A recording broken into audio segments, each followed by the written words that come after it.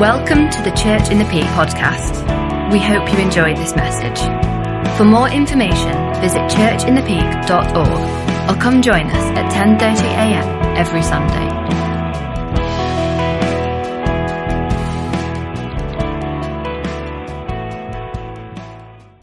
Steve's going to come and speak. Many of you know I'm a great cricket lover. So at the I can hear the snores from, was that Tony snoring? And there wasn't somebody, it was Charlotte snoring. You see the things I have to put up with. Well, unfortunately at the moment, when I wake up, first of all, I look at my phone and I see England are doing very badly in the cricket. And then I read the news and I see that there is more COVID misery and sadness and nonsense. And there's a Australian cricketer called Marnus Labuschagne. And I thought, now there's a weird name. I will just look up, see where he comes from. Well, he's one of those Australians that comes from South Africa. So he moved to Australia when he was 10, but I looked him up on Wikipedia just to find out this. And then I found out that he said this: sport is a fickle game and injuries can play a big part. In the big scheme of things, what you're worth, what you put your value in, isn't out there on the pitch. It's internal and in Christ. Cricket is always going to be up and down, and if you have Jesus as a constant in your life, it makes life a lot easier. No wonder he's a good batsman. I think we should pray for our cricket team. This is a time when there are lots of ups and downs. And having Jesus there in the middle is what Christmas is all about. It's what Easter is all about. It's what every day is about. It's about having Jesus in the centre of your being to bring that peace and that joy. And that is the present of God. So I've done the build-up for Steve. Now he's going to talk to us and bring God's word. Wow. Haven't even started. This is... Christmas isn't the same this year, is it? I can kind of look around the room and it's not the same as previous years. We're all sort of worried about what's going to happen in the future. Is that too loud? Because I can really hear myself. Good. And, is there going to be another lockdown in the future or whatever else? Like this time next year, we'll probably have a full house, 9 boosters in my arm. I'll probably be looking for places in my leg to put other boosters. But we have one constant, don't we? And it's Jesus. And essentially that's what we're here to celebrate on Christmas. And it's just so amazing. And I think we tend to forget. So even in the room, as we're sort of dashing around, even people who have given their lives to Christ, I think we kind of forget, don't we? We actually forget. We're so rushing around going to the shops and finding the food and doing all those other bits and pieces that actually, what is the most important thing? I'm going to dispel a couple of myths. So I obviously serve the homeless guys in Birmingham, as some of you know. My last week coming up before I then start here. That was meant to get much bigger. That'll do, that's fine. There we go. So my last week, and we try and deliver the Christmas message to them. We try and obviously speak to them about what Christmas means, what the true purpose of Christmas is, what the true hope of Christmas is. And we get a couple of questions or a couple of statements back a lot. So I'm going to go with them immediately for the non-believers in the house. Jesus probably wasn't born on December the 25th. Shock. No. Doesn't matter. Really doesn't matter. Jesus probably wasn't born on December the 25th. It depends on which historian you read or talk to. Probably September, maybe April. Does it matter? Not really. We celebrate once a year that Jesus was born. And we know the exact year. We celebrate in 2021. That's the reason the year is 2021. It's because everything before that, everything before Jesus' birth, is before Christ. It's the year 2021 because it's 2021 years since Jesus was born. It wasn't originally a Christian festival. More shock, right? And it wasn't. So, many different cultures celebrated kind of a winter festival around this time, winter solstice around this time. It's been adopted by Christians. And essentially now in the West, particularly in Europe, across the world really, we now recognize December the 25th, Christmas Day, as the day that Jesus was born. And this wasn't a thing for early Christians. Early Christians didn't celebrate people's birth so much. For the saints and the martyrs, they kind of celebrated their death. They celebrated the day they died. Nobody celebrated the day that somebody was born. I don't think birthdays were a thing either. How rubbish does that sound? But they didn't really celebrate those births. But this isn't just a saint or a martyr. This is different. Someone different was coming. Someone different came.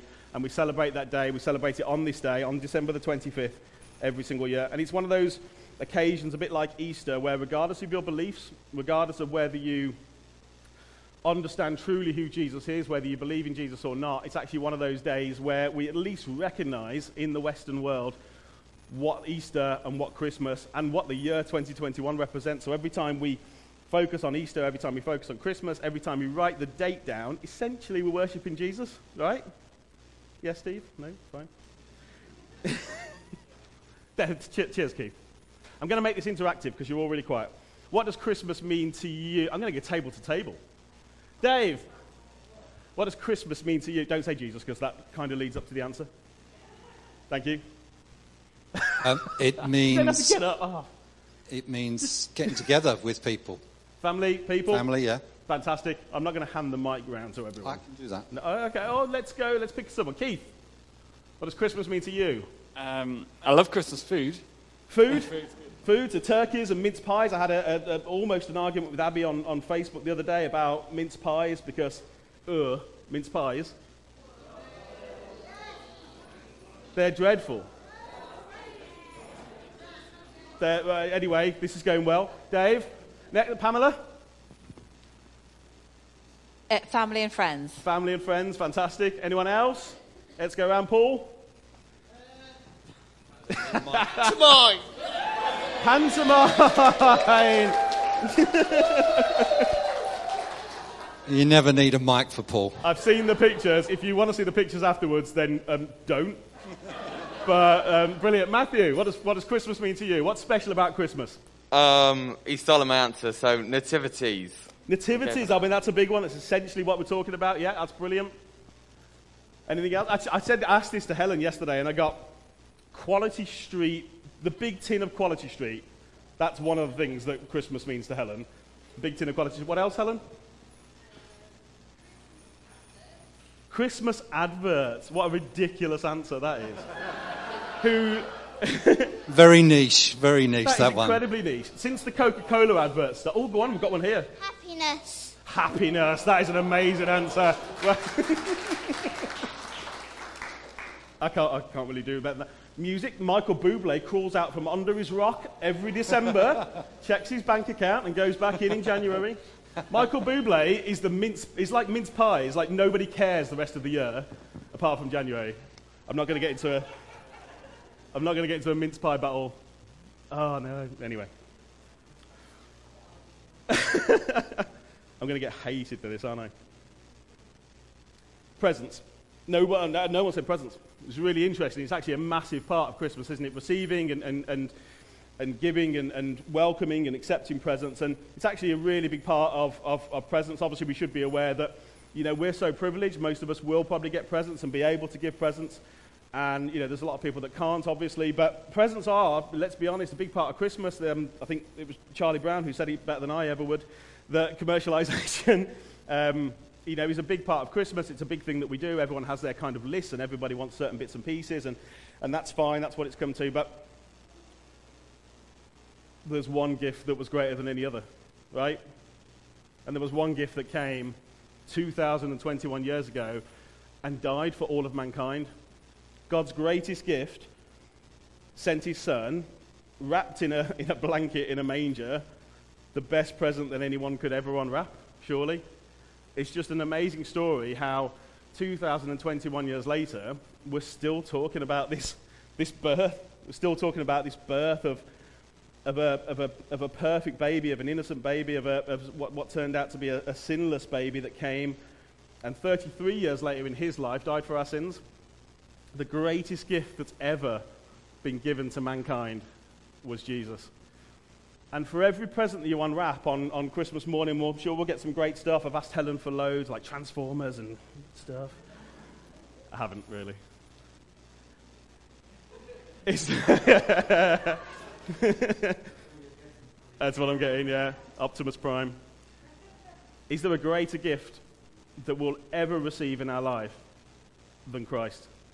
Than Christ dying for our sins on the cross, than Christ coming and dying for us. For God so loved the world that he gave his only son. It's just such a wonderful description of everything, isn't it? And it is the greatest gift that mankind will ever or has ever received. Has anyone ever not opened a gift? Has anyone ever had a gift where they've left it under the tree or maybe put it into a cupboard and never? I think I've done it in the past. Do you remember Dave's old? Do you remember book tokens, Dave? Yeah, he does. Dave, Yeah, I remember those. For the kids, they're like these cards, but anyway. And I'm sure they used to have an expiry date on them. And I'm fairly confident that I left some unopened. My auntie gave me some to try and read, and I'll show her. So I think that I've left some, but we don't generally, don't we? We don't generally leave a gift unopened if we've received something. So actually what makes a gift is the other person receiving that gift. Well, there's this gift for mankind, but people haven't opened. The gift of eternal salvation, the gift of a better life here on earth, the gift of peace, the gift of everything that Jesus offers to us, and people still haven't opened it.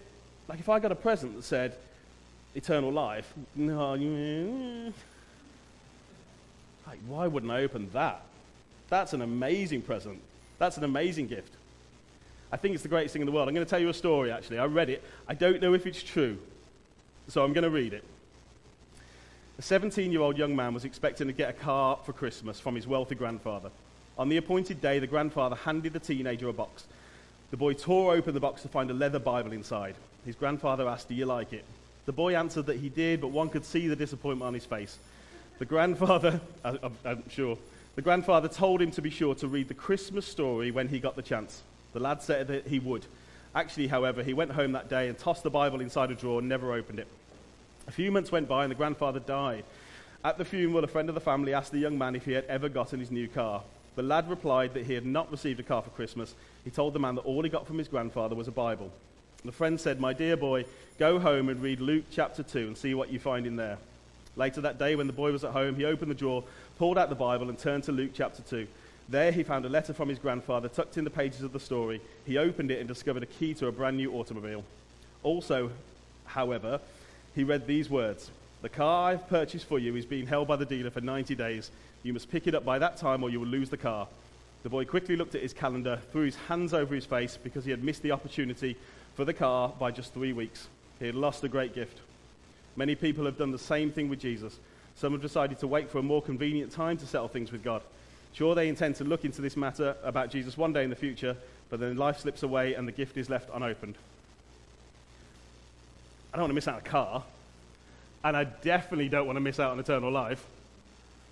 This free gift, free, is being left unopened by the world, and it's such a shame.